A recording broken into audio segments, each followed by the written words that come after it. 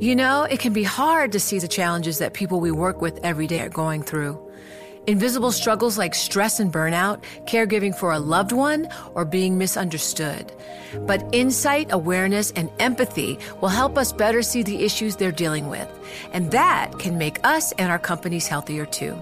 I'm Holly Robinson Peete. Join us on The Visibility Gap, a new podcast presented by Cigna Healthcare. Download it wherever you get your podcasts. The less your business spends, the more margin you keep. But today, everything costs more. So smart businesses are graduating to NetSuite by Oracle. NetSuite is the #1 cloud financial system, bringing accounting, financial management, inventory, HR into one proven platform, helping you reduce IT costs, maintenance costs, and manual errors. Over 37,000 companies have already made the move to NetSuite. Now through April 15th, NetSuite is offering a one-of-a-kind flexible financing program. Head to netsuite.com/earnings right now. netsuite.com/earnings. Republican regulators have begun dismantling Obama-era net neutrality rules, opening the way for fewer restrictions on broadband providers and raising web companies' fears they'll face barriers to reaching customers.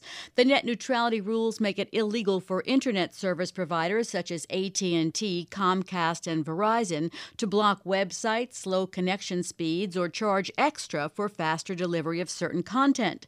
The Federal Communications Commission, in a 2-to-1 Republican-led vote, gave preliminary approval to Chairman Ajit Pai's plan to replace rules passed in 2015 by Democrats. That begins months of public feedback and consideration, leading to a second conclusive vote. Our guests are Jonathan Spalter, President and CEO of U.S. Telecom, a trade group for broadband providers including AT&T and Verizon, and Daniel Lyons, professor at Boston College Law School. Jonathan, why do broadband providers object to these rules which prevent them from blocking and slowing down websites? Well, first of all, it's great to be here, but I think we all have to begin this discussion by taking a deep breath. In fact, the broadband industry is foursquare supportive of making sure that our Internet will remain open, that we believe in net neutrality.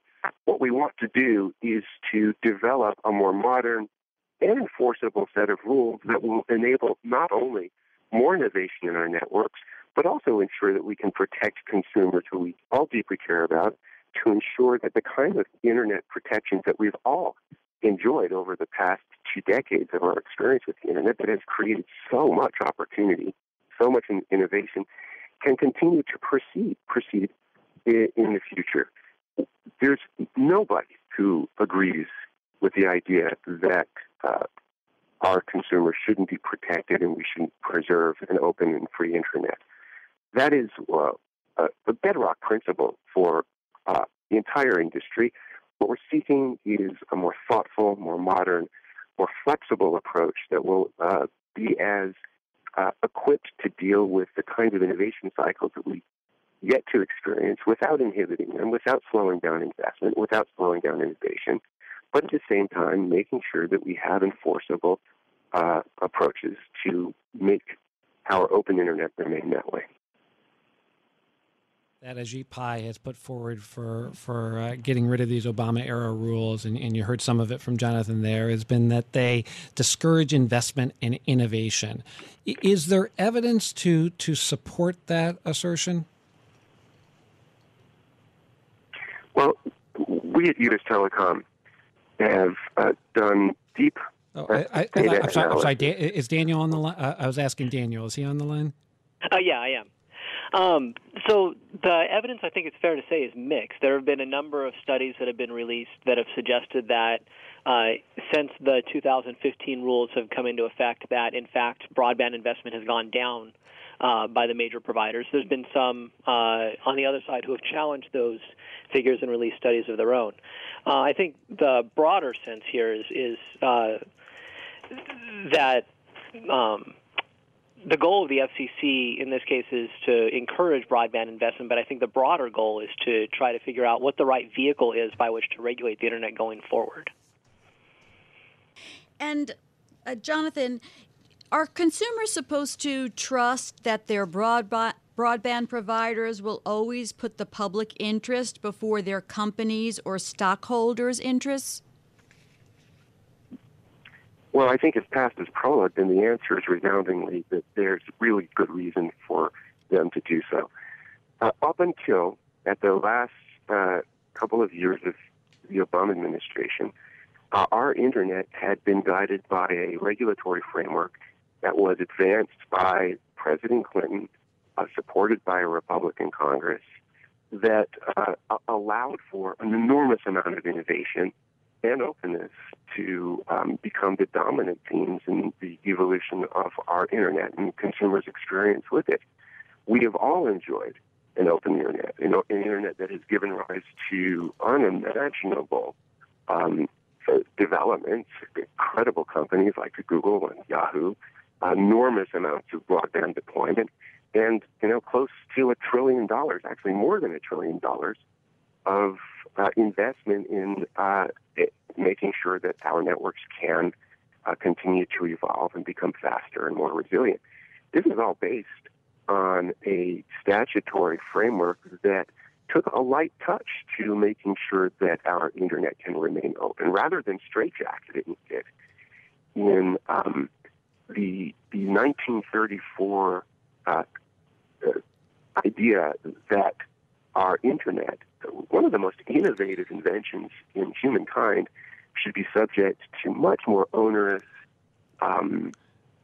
strictures as a public utility, as a common carrier. Daniel, let me ask Daniel to respond to that. What do you think about the argument that Jonathan's making there? So I actually tend to agree that regardless of the merits of net neutrality, the movement toward reclassification under Title II was not the right vehicle in which to accomplish this goal.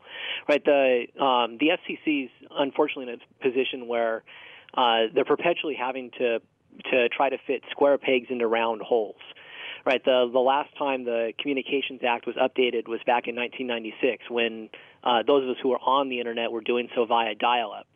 And the word broadband doesn't appear in the Act more than a handful of times. So I think it's exactly right that those who were making policy in 1996 envisioned a light touch over the Internet because they really weren't sure how it was going to evolve. But since then, the decision to simply try to enact Internet regulation by treating broadband providers essentially as phone companies was somewhat misguided. Ultimately, I think the right answer here is going to be some update to the Communications Act coming out of Congress. Daniel, consumer advocates argue that these rules take advanced competition, innovation, small businesses, and entrepreneurs, and there's hardly an Internet-based company that has come out in favor of changing the rules. So why is there this disconnect between consumer advocates and the broadband providers? Well, I think the primary concern here isn't the creation of net neutrality rules. I think most people agree, if not everybody at this point agrees, that broadband providers shouldn't be in the business of blocking content or throttling content. The challenge, I think, is the vehicle by which you get there, right? So by imposing Title II common carriage onto broadband providers, the FCC created a host of problems that it wasn't anticipating at the time, one of which was the hole that it ripped in data privacy rules. So the Federal Trade Commission regulates data privacy, but it doesn't have jurisdiction over common carriers. So the moment the FCC labeled broadband providers as common carriers, suddenly there was no privacy law applying to broadband providers. I'm going to have to stop you there. We'll continue the discussion another time. Thank you, Daniel Lyons, professor at Boston College Law School, and Jonathan Spalter, president and CEO of U.S. Telecom. That's it for this edition of Bloomberg Law. We'll be back Monday at 1 p.m. Wall Street time. Thanks to our technical director, Chris Tricomi, and our producer, David Sucherman. You've been listening to Bloomberg Law on Bloomberg Radio. This is Bloomberg. Hi, everyone. I'm Paul Anka. And I'm Skip Bronson.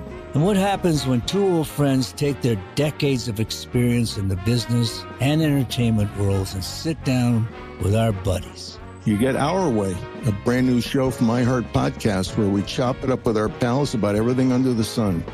This is our podcast, and we're going to do it our way. Listen to Our Way on the iHeartRadio app, Apple Podcasts, or wherever you get your podcasts.